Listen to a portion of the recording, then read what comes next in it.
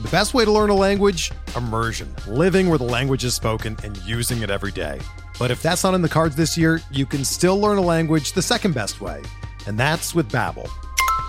Be a better you in 2024 with Babbel, the science-backed language learning app that actually works. Don't pay hundreds of dollars for private tutors or waste hours on apps that don't really help you speak the language. Babbel's quick 10-minute lessons are handcrafted by over 200 language experts and help you start speaking a new language in as little as 3 weeks. Babbel's designed by real people for real conversations, and their tips and tools are approachable, accessible, rooted in real-life situations, and delivered with conversation-based teaching, so you're ready to practice what you've learned in the real world. Here's a special limited-time deal for our listeners. Right now, get up to 60% off your Babbel subscription at babbel.com/Blue Wire. That's 60% off at babbel.com/Blue Wire, spelled BABBEL.com/Blue Wire. Rules and restrictions apply.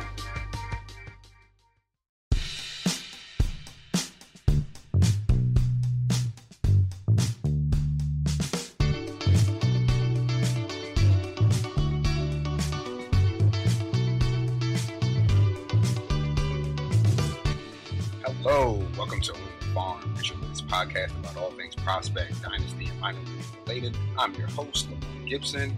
So we've had some really great guests already this season on the podcast. Shout out to Bradley, shout out to Bailey for joining the pod. But the guy I have today may have been the first person I thought of when I got the opportunity to host this show. I can't say I remember exactly how I came across his account on Twitter at Diggs Pitcher. But I did find him and I started following his post and this scoring metric or score system that he has created. And for me, it's been a really good indicator at the minor league level of some guys that I probably would have missed or not known much about. So I started consulting as far as prospects are concerned that I might want to add or even trade for. So with that being said, I wanted to have its creator, Kyle Goings, on to talk about his system Diggs and his newer scoring system Hits for batters. Kyle wrote a Giants blog called Cove Chatter from 2013 to 2019. In 2019 is when Kyle actually created Diggs as a game score for MLB starting pitchers, and it's since been expanded to include the minor leagues as well as college. Thanks for joining on the farm, Kyle. Hey, thanks for having me, Lamar. I gotta say, as somebody who's really fascinated, overwhelmed, probably OCD with pitching analysis. There's no cooler site out there to me than Pitcher List. So when you told me that you were coming on to host a pod with Pitcher List, I was really excited. So congrats on your gig here. Oh, thanks. Thanks for that. Really appreciate that. I know Nick is going to love hearing that because Nick loves everything and everyone pitcher related. First and foremost, I wanted you to do the honors of explaining exactly what Diggs is to our audience in case there are people not in the know, because I know you kind of have an explainer up on the site and I could have copied and pasted that, but I feel like that would have done a poor job of really explaining what it is, where it came from. So that's where I wanted to really jump off the conversation.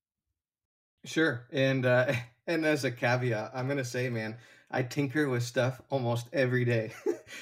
so that explanation on the website, I got to update that thing, man. So Diggs is it stands for Defense Independent Game Score, but I just like Diggs, and the truth is that the name Defense Independent has kind of become a little bit of a stretch, and it was at the beginning as well, and that's because I include innings pitched as one of the core components. So there's always going to be some defense involved when you're talking about pitchers recording out. So I just like to use Diggs now, but it does stand for Defense Independent Game Score.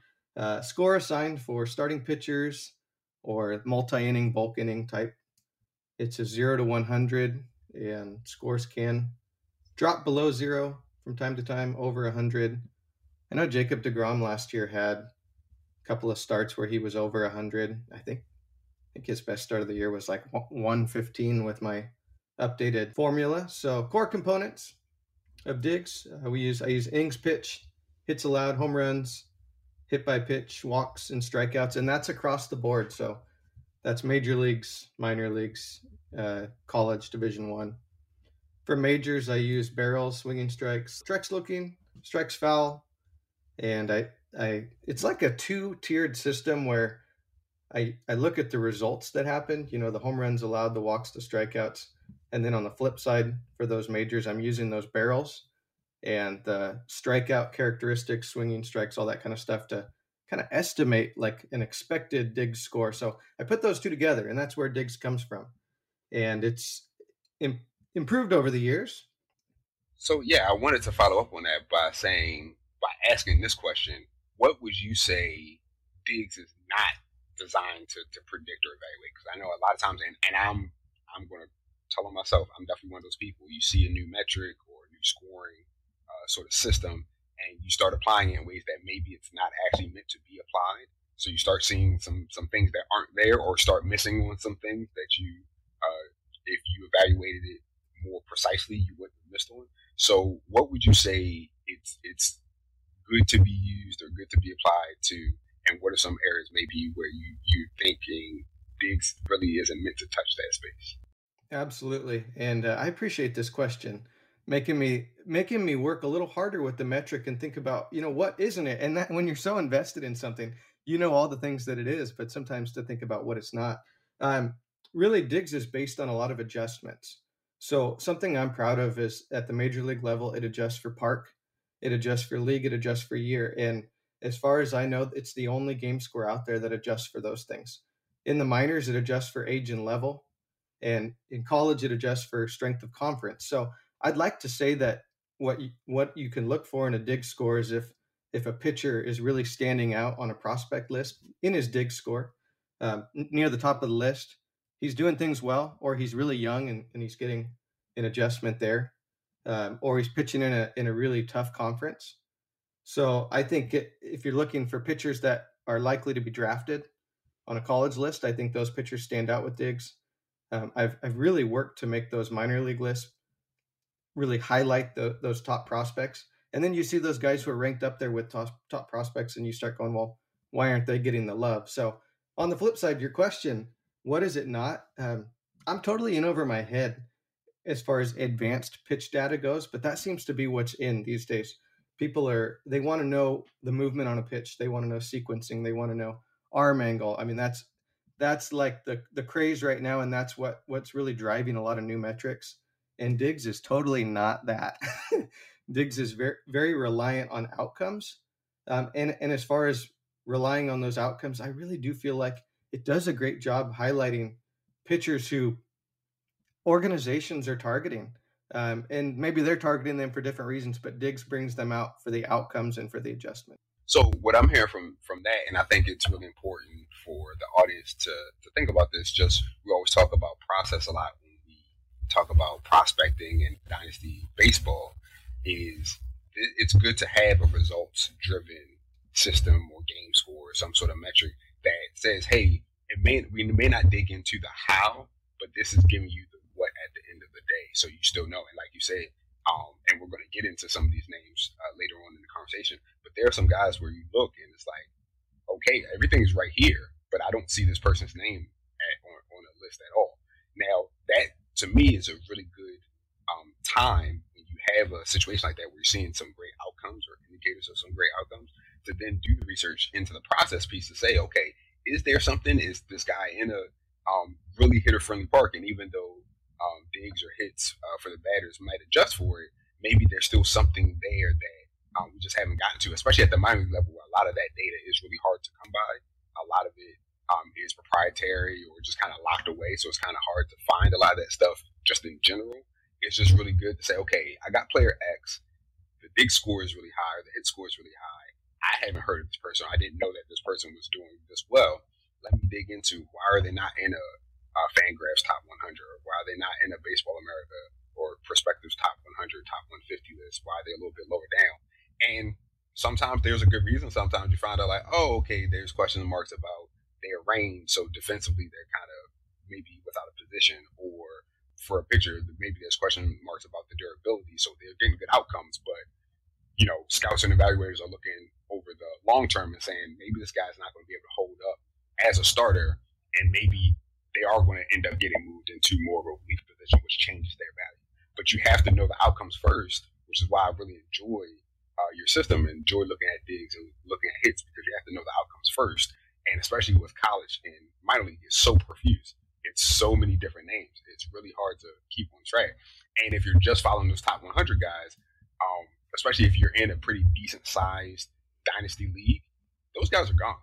So like maybe you can make a deal for them, fine. But if you're trying to find those hidden gems, you're not finding them in the top 100. That's a great point.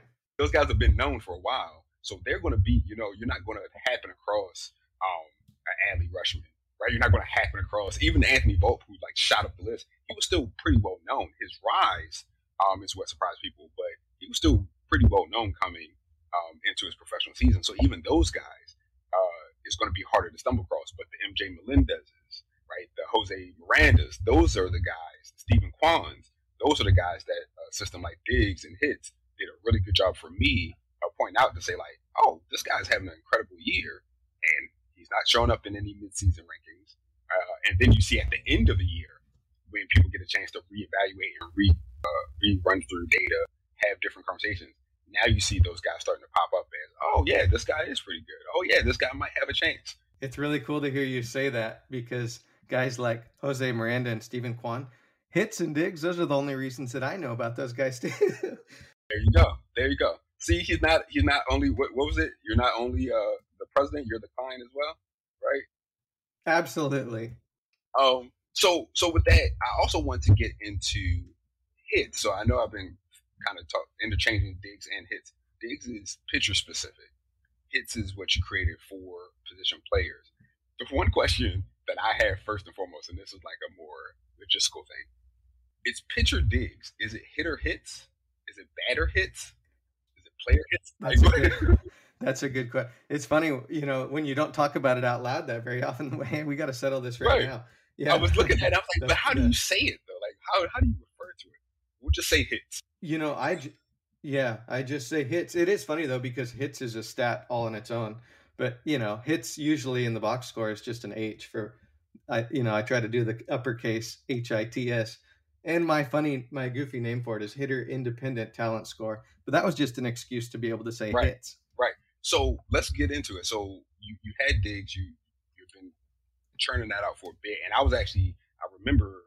I don't remember the exact month, but I remember when you announced like, "Hey, I'm jumping into the player position pool, and now I have this game score for them as well." What made you shift or include not even really shift, but also include position players and not just stay with pitchers independent? I had been tracking, I guess would be the right word, starting pitching for many years, and going back to probably 2014, 2015, using the game score methods that were already available. And, and I had kind of, once I created Diggs, had refined that and, really felt like I made a lot of improvements with it, started to understand it better. But in the grand scheme of things, I know this is a fantasy baseball and minor league podcast. And when you start to think about fantasy pitching, pitchers are only half the battle, and people prefer hitters anyway, most of the time. So I thought I was kind of limiting myself a little bit. And I took a couple of years off from fantasy baseball and wanted to get back into it this year. And I didn't have a very good grasp of position player prospects. And I think that's because I spent so much time looking at pitching. So that just, what started, I guess, is I'd always had this goal of making a system for relief pitchers. And the formula just didn't work out. It didn't work out the way that it did for starting pitchers. And so I started working with percentiles, kind of created a rating system. And I thought, you know what? Maybe I could do something similar with hitters, because from a game-to-game basis, I mean, a hitter might have a great game one day where he hits a home run and has a triple, or a really big game, and then he goes 2 or 3 games where he doesn't get a hit. And so it's not like pitching where Jacob deGrom's going to come out, or a Shane Baz in the minors, and they're going to have a great score every time out. Hitters fluctuate so much, so I didn't think that the formula was really necessarily the best way to do it for hitters. And so I just played around with those percentiles, and man, I'll tell you what, it didn't take long. And I went, this list works. When you start adjusting for age and level, the names that were popping up were names that I, saw people like you getting excited about. And so I kind of thought maybe I was on the right track there. And I'm really excited that I did, because it's opened my eyes to a whole nother world of prospecting. Yeah. So there's a couple things that I wanted to get into based on what you just said. The first thing is I noticed that with Diggs for pitchers, there is, again, just like the name indicates, there is a set game score, right, for each outing. I know you have each outing, and then overall for the season, you have the individual game score. Hits doesn't have the set game score. They have the percentiles, like we talked about, and we're going to get into that later as well. But it doesn't have like a set, Jason Dominguez has a 12, hits score for this game, this season. So can you kind of talk through, you kind of were getting into it, but can you kind of explain a little bit more about why you made that decision to not put a set number with hits versus the set number that you were able to have it churned out for pitchers? Sure. And I think the biggest reason really, I kind of go back to a comparison with looking at pitching versus looking at hitting, and your question on what the Diggs metric is not. If you go to a scouting report, you're going to get a breakdown of each of the pitchers' pitch types, his control. There's a few different things that we can compare there, but with the numbers, I can't get into a lot of that. And with hitters, I feel like it was easier for me to go, okay, here's his line drive rate, here's his ISO power, here's his walks to strikeouts, and those are things that we can I felt like I could separate into categories easier. So on a hits leaderboard, you'd see his contact and where he ranks percentile wise, his line drives, his power. I call it I or discipline, and then his speed rating. And so I guess the biggest reason is for, like I said, for pitchers, it's kind of like a fantasy baseball metric. And I just wasn't able to get that formula to line up with hitters. But man, that is a goal of mine. And I've been kind of goofing around with some data at the NCAA level. And I feel like I'm getting closer to the point where I can actually go, well, here's the score that the hitter earned in this game, and here's his average for the year. So for the moment, it's just a percentile system. But I'd really love to get it to be that more of that fantasy baseball, but reliable, something where you can look at it and go, okay, this isn't just for fun. I can see that this is a guy who really stands out and somebody that teams are taking notice of. Yeah, absolutely. So the other question that I had was regarding the leaderboard itself and looking at, for batters, looking at the actual leaderboard and how that those names start to bear out, and you start to be able to say, like, this actually works. One other thing that I know that you have done and kind of have continued to do is go back. So going back through previous seasons at the minor league level and kind of being able to prove out that your formula is pretty accurate, because you've been able to kind of retroactively look back and say, hey, the guys that we know of as stars now were showing up as stars through these metrics when they were in the minor leagues as well. So can you kind of talk to us about what kind of spurred you on? You didn't just take, hey, modern day, right now, today, and moving forward, but you also started to go back and kind of check your work, which is the reason that I really was like, okay, this guy's really, really onto something, because I've seen or heard people be like, yeah, I'm trying to create this metric, and I've even dabbled with it. Again, I'll tell myself, I've even dabbled with like, ooh, I wonder if I can create a projections, leaderboard for this. But when you go back and actually check your work against what has already happened, that's when you can kind of really see the confirmation of if the formula is accurate or not. So what kind of encouraged you to do that work with Diggs and with hits as well? I appreciate you noticing that, because I feel like I do this because it's fun, but there's also a part of me that I can't turn it off, man. And I'm so deep into this now that I don't want to know just who was the best this year.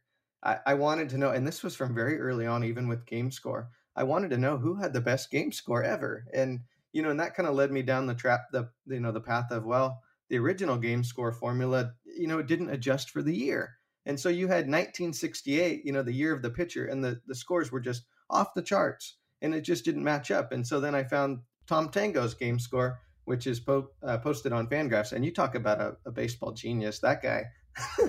I could spend weeks on his website, and so, he adjusted for year. And so it's like, okay, now I can compare those guys by year. And that's kind of what led me to Diggs. And once I created Diggs, then I really wanted to know, well, who had the best score ever? And so we're talking 120 years of, tracking starting pitching. And so I just felt like once I got into the prospect world, I wanted to know the same. How did Fernando Tatis do as a prospect? How did Vlad Jr. do as a prospect? How about Bryce Harper, Mike Trout? And so it's pretty cool, to go back as far as I did, or as far as I can, through the Fangraphs leaderboards. And like you said, that doesn't just it's not just fun. Well, that's one of the reasons I do it. I think you have to, if you want to get credibility, you got to be honest with people. You got to be honest about your shortcomings and what you're trying. And so I've just kind of found it to be enjoyable to share my process with folks on Twitter and to kind of go, okay, well, this is something I saw in previous data. And so it helped me to adjust. All right. So now I'm going to place more emphasis on the power of a hitter. I'm going to place more emphasis on, the walk rate of a pitcher.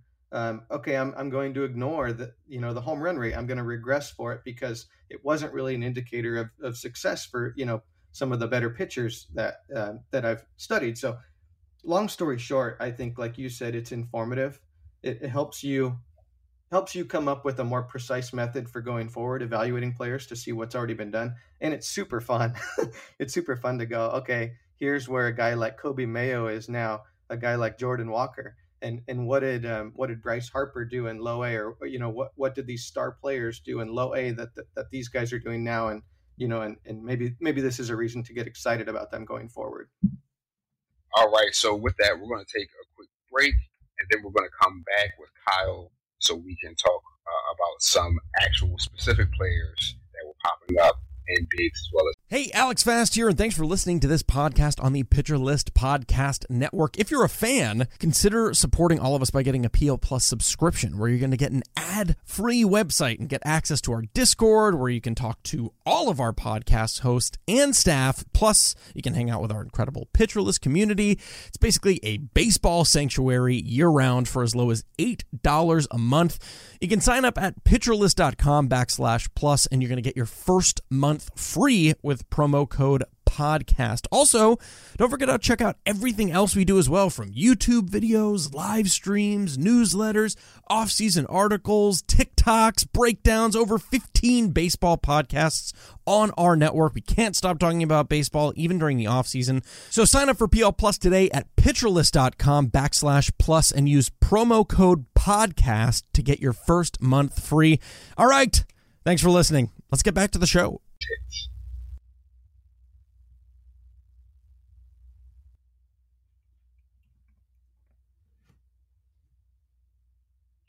All right, and we're back with Kyle Goings, creator of Pitcher Digs and Hits. So what I wanted to do next is go through both systems, pick out some lesser-known players from 2021 that had some high scores or some high percentiles in the case of the position players, and also talk about some slightly more familiar players that maybe had some scores that were a little bit lower than what you might expect, and just try to dissect what digs or hits might be telling us about their performance and about those outcomes like we were talking about. So the first name that I have here is a pitcher from the Detroit Tigers organization. That is Wilmer Flores. The name obviously should be very familiar to you. Wilmer Flores is the younger brother of Giants infielder, also named Wilmer Flores. So I can't wait for that to get really confusing. But younger Wilmer, his dig score, his overall score for 2021 was 62.7. That put him in the 93rd percentile overall. He did log 53 innings pitched at the low A level. He racked up 72 Ks. What do you think, again, we understand it's more outcomes than process, but what do you think that is showing, Diggs is showing with this score when it comes to Wilmer Flores? So last night I went back and tracked all of Wilmer's game scores, his individual dig scores for the low A level. And, he was just really consistent. And when you sort the low A digs leaderboard, and so right now for 2021, I have it set as a 10 innings pitched minimum. And that was just to get more names on the leaderboard and to see who popped up in short sample. Alek Manoah and Max Meyer were in short sample at AAA, the two best scores in all of baseball. So that told me, okay, it's worthwhile to see those guys that, only logged a couple of starts. But when I adjust for, say, 40 minimum innings pitched at low A and kind of start to get into those guys that spent some significant time there, it puts Wilmer up to 10th on the list. And so to me, that means he's in good company. One spot ahead of him is Taj Bradley, Tampa Bay, who I know is like a name on the rise. Number 11, right below Wilmer, was DJ Hertz, Cubs, another guy on the rise. Number 12, one of my favorite pitching prospects, Daniel Espino. And so Wilmer's in good company there, man. And I'm glad that you brought him up. I feel like the Tigers are kind of in that in-between period with their pitchers where they had all these guys hyped up, Mize, Manning, Skubal, and now they're trying to get those guys developed at the major league level. And so their pitching depth in the minors is a little bit thinner to me. And so I think Wilmer's a guy that people don't necessarily see because they don't think of Detroit as, pitching rich right now. So, but anyway, Diggs is definitely that 30+% K rate. He stands out there. And the other thing I think that Diggs really likes is only one homer allowed in 11 starts at low A. So I did kind of compare him to the others in the top 10, and he had one of the highest whips. So it looks like his walks need to come down a little bit. But as far as a 20-year-old in low A, really solid season. Yeah. So that is Wilmer Flores, the younger. As usual, we're going to have all the names in the show notes as well, and I'll make sure to make a special note about which Flores we're talking about, so you can find him in your fantasy league platform, whatever you might be using. The next player that I want to talk to you, this got us both talking on Twitter to each other about like what's going on with this guy and how did we miss him? I remember that. So this is Tampa Bay infielder Austin Shenton. And Shenton's 2021 hits percentile puts him at 97th among all qualified hitters. So we're talking about through all the levels. It is. I did notice it was pretty much using his high A numbers, not the 23 games he logged at Double A, and we can talk about the reasoning for that in a moment. But what I want to highlight is just kind of his path. He was on the Mariners roster. He got traded from Seattle to Tampa Bay in the Diego Castillo deal last year. And really, if you look at not just his outcomes, but his batted ball type and sort of his player profile overall, he seems to be in that Jonathan Aranda, Curtis Mead, corner infield sort of multi-positionality that Tampa Bay we know loves, ability to hit the ball and hit the ball hard type of mold. So if you look at video, read up on scouting reports, the hit tool, it was always top notch. It was always rated highly. He has great barrel control. He hits everything hard. I don't know about him sticking at third base. It's a pretty good chance I think that he ends up getting shifted into that first base mode. Maybe he logged some time in left field. I'm not too sure about that. It seems like he has some limited footwork, limited range overall. But I went and grabbed him. Like right after I looked and I saw him pop up on hits, we had that conversation where I was like, what's up going on with this guy? And I remember you being like, I have no idea. I didn't even know. And I was like, well, whatever. And I took a dart throw. I had an open spot. So in my home league, I went and grabbed him as soon as I saw that percentile number. And I'm just kind of waiting and seeing what he builds on. Now, obviously, Tampa Bay is stacked. We know that they're always talent rich. And even if he had stayed in Seattle, they're starting to get stacked as well. So I don't know where he breaks through, but he's one of those guys that if you really believe in the dynasty baseball idiom of talent will rise and it will find a spot, if you believe in that, he's one of those guys where it might not be a Tampa. They might put him in a trade where he goes to a third organization, but I could definitely see him popping up and being a kind of, where this guy come from sort of bag. That's a lot of me talking, but now that you got a chance to actually take a look, what are your thoughts on Austin Shenton? I made sure that when I was doing my top 150 prospects, which I'll say right now, it's definitely a data numbers driven list. I won't pretend like I have any visual method for really evaluating a player. I felt like when I did my Giants blog a few years back that there was a time when I could look at video and go, I really think this guy's going to be something special. Truthfully, these days I rely on the numbers and I rely on what I read in scouting reports, and I don't try to be anything I'm not. But I made sure that Austin Shenton got a spot in my top 125. And I think Seattle's going to be kind of bummed that they let him go. That might have been one of those ones where a second after they let him go, they went, wait a minute, was that the guy we just traded? So he came up just a couple of plate appearances short on Double A. I cut it off at 100 plate appearances for full season. And so, you know, I would like to see if I went back and ran it for a 50 plate appearance minimum, where he would have come up as far as the AA leaderboard. But I think the reason why he's underrated is because he's part of such a deep system. And anytime, I think you and I have talked about this, anytime an organization like the Rays grabs that extra player in a deal, that player automatically probably moves up 10 spots, you know, just because now people are recognizing and going, well, if they're targeting him, you know, we've seen it before. We've never heard of the player. The Rays get him, all of a sudden he's in the majors and he's contributing. So very underrated player. And like you say, if there are concerns about, you know, sticking at third base or winding up more in a first base left field corner, I think he'll need to improve his power. But what I see, you know, 97th percentile line drive, 93rd percentile in his what I call discipline, 87th power, contact. You know, it's funny in this, you realize the more you go through the years of data that the amount of contact a hitter makes, unless he's a guy who really relies on it, 63rd percentile for Shenton, and that's fine because he's doing damage when he does hit the ball. So in the areas that are really important, he's off the charts.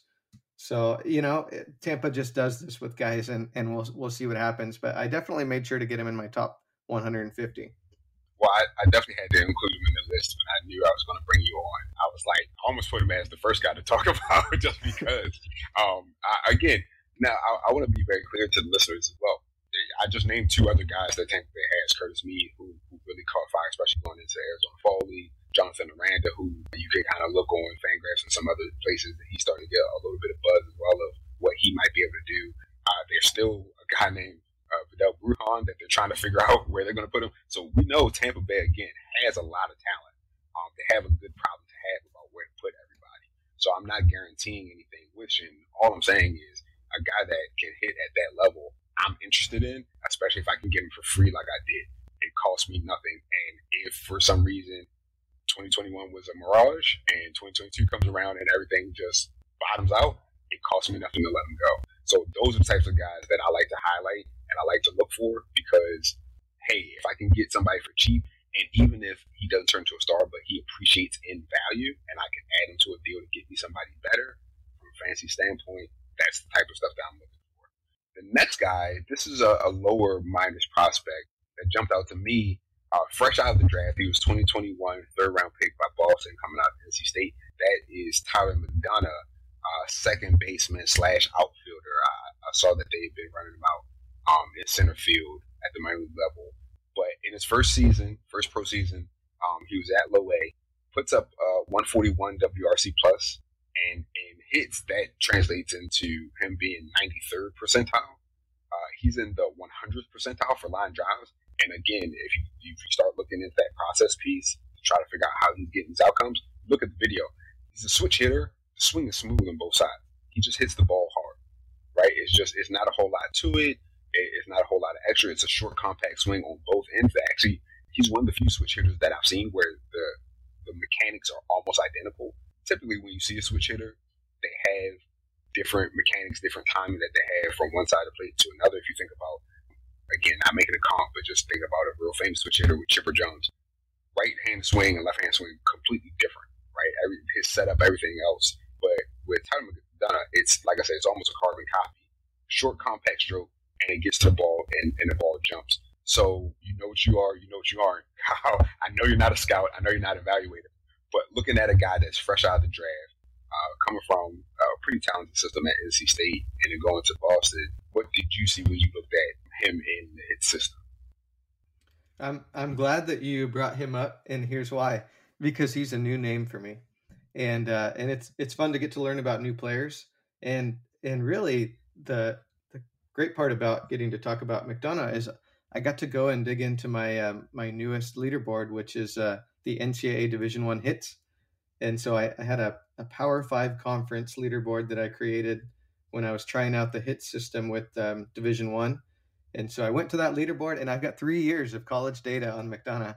And so that's really cool to see how did his first sample of professional baseball compare to his 3 years in the ACC. And, you know, at 22 years old, you want to see a guy do well in low A. And so I'm sure hits gave him a little bit of a knock for being just a little bit old for the level. But when you look at those percentiles, the 93rd overall, 74th percent speed, 71 power, 83 discipline, 100% line drive at low A, they line up really well with what he did in his junior year at NC State, where he was 95th percentile among all Power 5 hitters. So that's the cool thing to me, is he's got some history there and some history of power and speed. I think I saw he had double digit. I think it was 15 home runs and 13 stolen bases last year at NC State. And then he comes over, summer, gets drafted. Then he's in low A with the Red Sox, and he's crushing it there. So really interesting. Every year I noticed he improved his power, his eye, and his speed at the NCAA level. So I don't know much about him, but I know he's got a history. And so looking forward to see if he can do that at the high A level this summer. So that's Tyler McDonough. I want to shift into some of the surprises that surprised us, maybe in a more, I don't want to say negative sense, but some disconnect where we have some people that we know are highly guarded or have a pretty good pedigree, but maybe their percentile or their bigs number doesn't necessarily line up. The first guy is a guy that I know is rising super high, just a lot of helium in the dynasty community, and that's Devison De Los Santos of the Arizona Diamondbacks. This is a guy that has just loud tools. If you see the video of him, it's light tower power. It's real loud. He's probably going to be in the corner at third base for the Diamondbacks. But if you look at him from the hit standpoint, he's in the 65th percentile, so not awful, but definitely not as high as you may have just automatically assumed. And what surprised me the most was his line drive percentage was at 5%, and the power percentile was only at 54%. So again, a guy that's known for loud tools, hitting the ball really far and really hard, doesn't necessarily show up in the outcomes as measured by hits. So with him making so many waves in the last 4 to 6 months and all this loud noise that we're talking about, what do we think might be the disconnect from, again, what we're seeing, that sort of eye test, to what the outcomes that are being shown through hits? So what I saw with De Los Santos, I think we talked a little bit about with Austin Chinton that the cutoff for full season ball on my leaderboards is 100 plate appearances. And the exception I make is for the rookie leagues. So I did find him. I cut it off at 50 plate appearances for rookie league. So I think he had 95 plate appearances at the complex league last summer. And so I did find him in there. And here's what's interesting. Okay, so in the complex league, he came out at 93rd percentile, 18 years old. So still young in the complex league. But you mentioned his line drive rate at low A, 5th percentile. It was only 16th percentile in complex league. He paired that with almost top of the charts ISO power. So as far as rookie ball, the power was really standing out, even in a short sample. Fast track to low A. I think he'll probably go back to low A. Even with that 5th percentile line drive rate, I still had him at, for low A, 57. So a little bit above average for his ISO power for the level. So I feel like even at his young age, and I see he doesn't turn 19 until June. So he's starting the season, spending half of the season this year as 18 years old, probably a low A. I see a classic power profile player right there.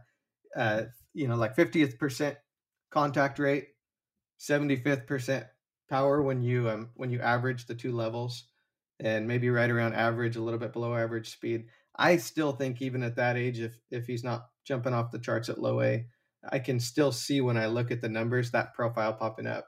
And the other thing, so I was just looking and trying to pull up the minor league hits so I could use an example. Wander Franco. So line drive rate is interesting.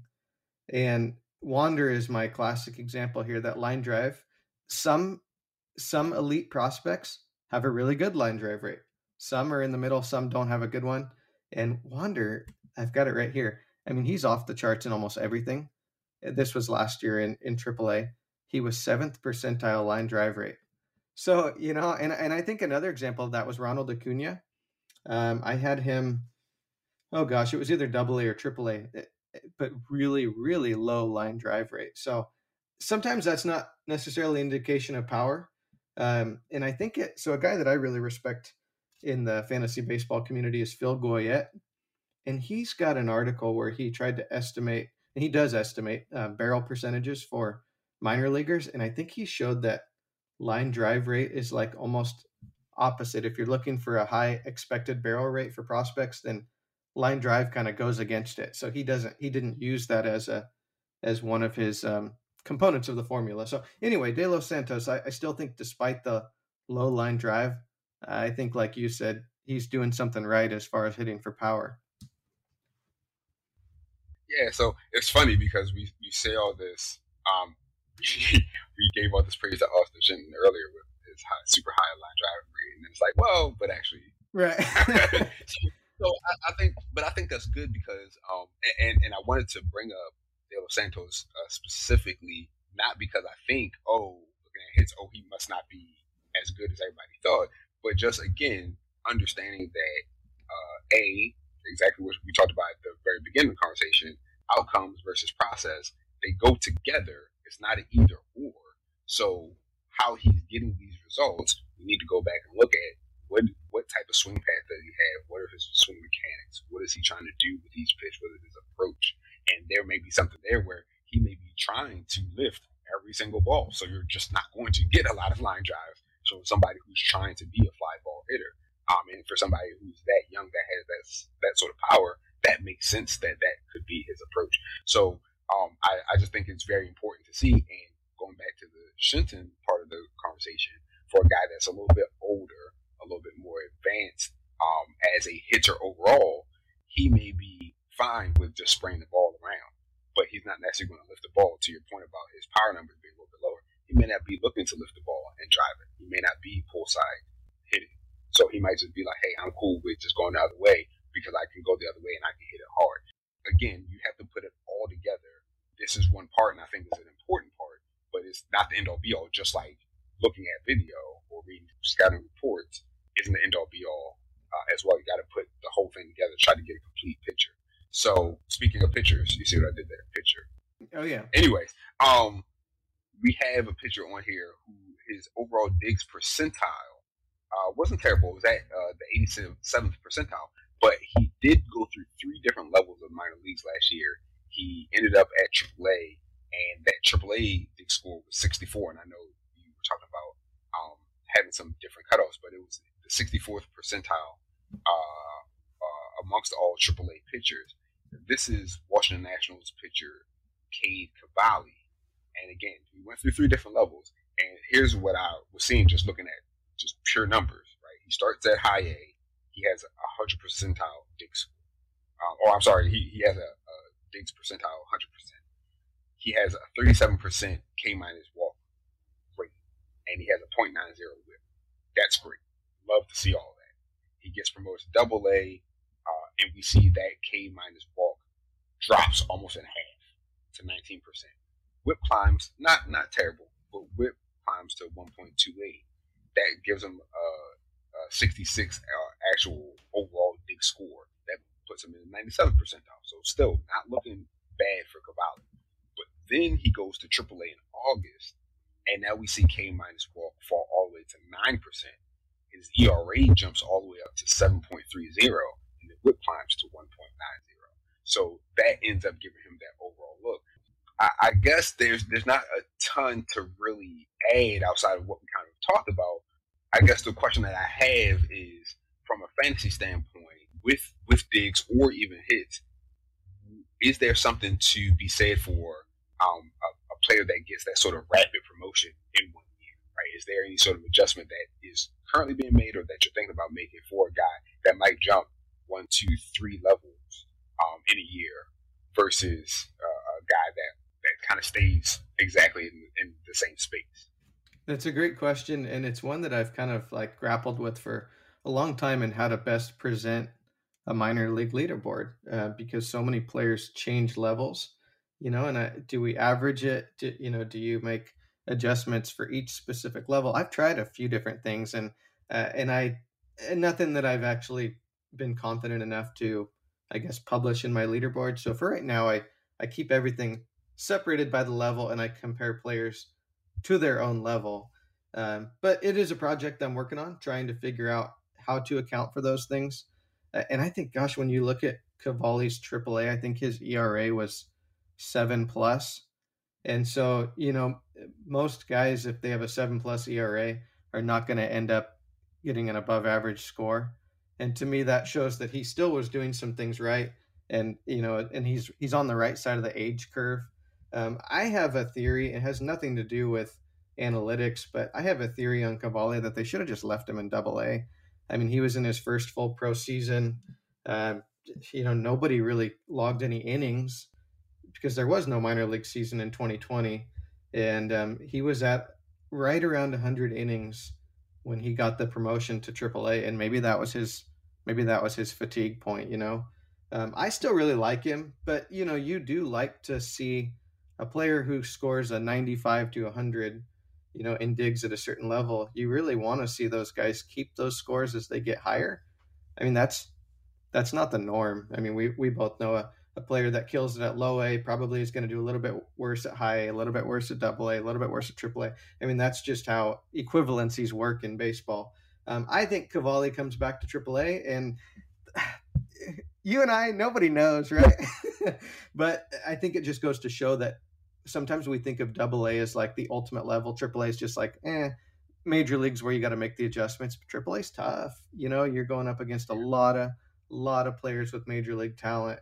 And I think that's going to be a hurdle for him. But I still really like him. I had him 22nd overall on my prospect list and the number 6th ranked pitcher. So, I mean, he needs to lower his walk rate, but he's up there pumping 99. I think he just needs to push through it. And I think they were just a little bit maybe too aggressive with him going to AAA. And that's something interesting, and I don't want to get off on too much of a tangent, but especially this time of year, we're in the midst of minor league spring training. Obviously, this is, if you're listening to this recording, we are now post-lockout as well for the major league level, so spring training will be starting up for them very soon.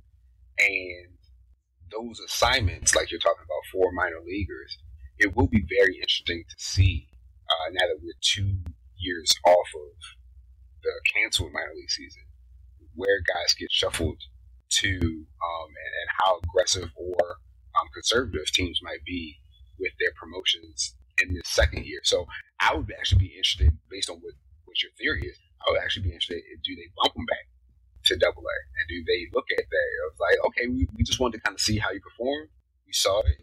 Let's get you back where you're comfortable and see if you can run out another 100 innings there. And maybe not even a full 100 innings, but, another 50 innings there with those really good numbers, especially strikeout numbers, before we start talking about bringing you back to AAA. So who knows? I'll be honest, I'm not super familiar with the national system as a whole and how they sort of respond and move people around, especially pitchers. But I just thought it was interesting to point out the last player that we wanted to cover is a guy that is pretty well known in the fantasy community. He really kind of made his name in the 2020 Major League season because he was promoted, and that is Christian Pache of the Atlanta Braves. And if you remember, the Braves kind of made their playoff run.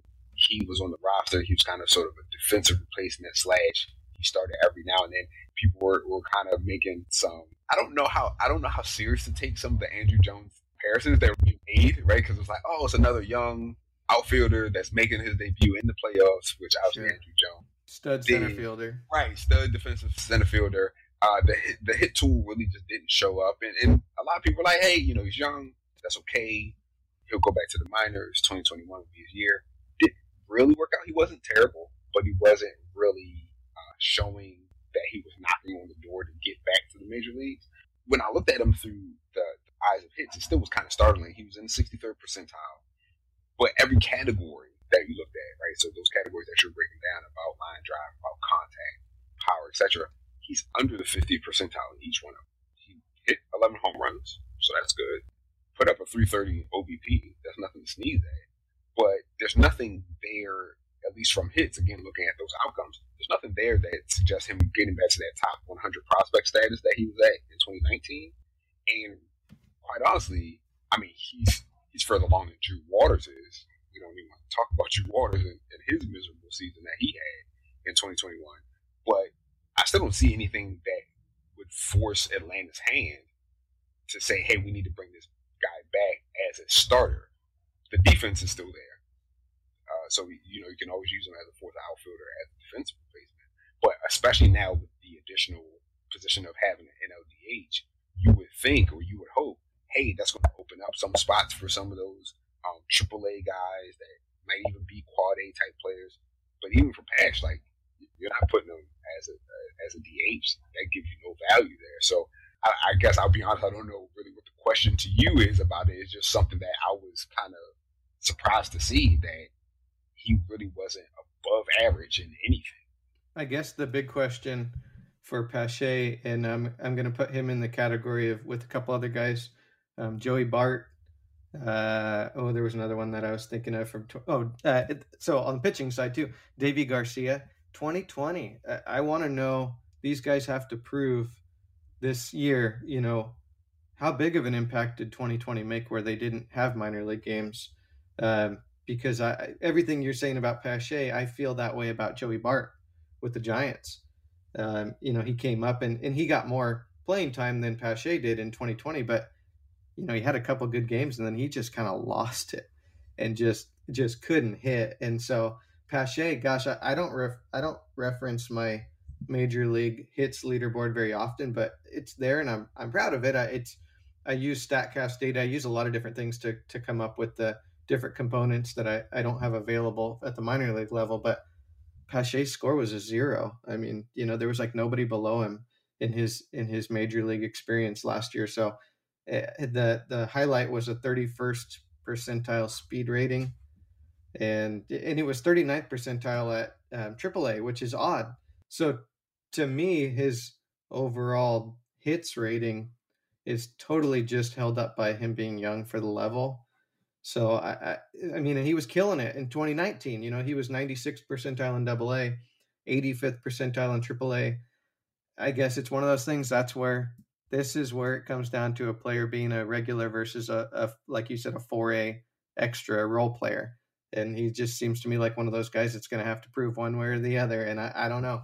I think it all goes back to that question of 2020. How big of an impact did it make? Can these guys get back to the level they were at before that? Yeah, and I mentioned on the last podcast, we were talking about post-hype prospects, and I was saying I would love to see, and I don't know how it would be done, but I would love to see a study or some sort of, even if it's kind of an oral history sort of thing of, in a few years, somebody kind of talking to some development coaches and some minor league managers and major league teams, and just talking about some guys that may have fallen by the wayside, that were right on the path and right on target. 2018, 2019, everything looked great, and in 2020 just derailed the whole thing. You hate to see it, obviously you don't wish for it, but it is kind of remarkable to think about what that 1 year did for a lot of prospects and a lot of young players, even at the major league level, guys that were kind of on the cusp at the major league level that may have thrown that game off just a little bit. So that's Christian Pache. That's our list. That's everybody that we came to break down, and again, we'll have them in the show notes for you to take a look at on your own. This is promotion time, Kyle. So anything that you have to promote, I don't know if you're writing anywhere or if you have any other appearances that we can check you out at. I don't write a whole lot anymore, but I don't think folks know that. So I have my Twitter account, but I've got a Google site. I need to come up with a good name for it and get a domain name, man. But right now it's just bit.ly/pitcherdigs. And I just add stuff from time to time, but I mean, you can find records all the way back to 1900 for pitching. I got all kinds of fun stuff on there, minors, NCAA, major league. So I hope folks will check that out. That's where I get all of my data from, and I'm constantly tweaking it. So that's, other than Twitter, that's where you'll find a lot of my custom leaderboards. And what's the handle on Twitter again? Now that you now you got me thinking, because when we started, I think you said at Diggs Pitcher. I'm double checking on @Diggs Pitcher. Very good. So at Diggs Pitcher Twitter. Yeah, at Diggs Pitcher is where you can find Kyle on Twitter. Check out the website as well. I was going to bust your chops about that and ask you if you were ever going to get a domain name or if you were just going to keep it as a bit.ly link. But it's all good. It's all good. Favorite it. That's what you can do. Just favorite it, and then you can always find it. As for me, we have the inaugural Pitcher List Prospect Tournament is going on right now.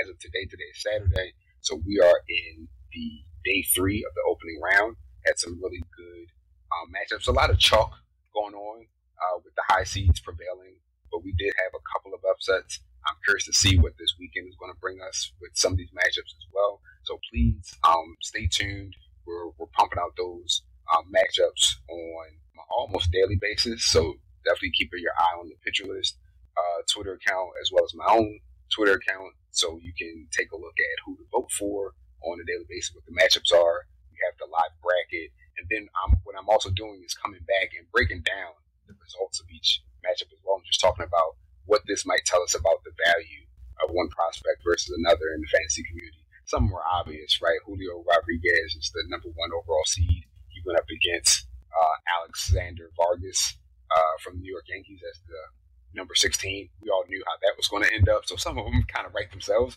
but some more are actually kind of interesting to see how you guys are voting. So you're in charge. Take a look. As always, I want to remind you that you can find this podcast and all of our Pitcher List pods on the Pitcher List Network podcast page. You can get your day started, for instance, with First Pitch, hosted by Chad Young, Scott Chu, and James Shiano. Learn everything you need to know to win your fantasy league all in 15 minutes. First Pitch and more are all available in the podcast section of Pitcher List for you to find, listen, and subscribe. Again, you can find me on Twitter at Inside Fastball, capital I, capital F. I'm Kyle. Thanks again for joining us. And you guys all have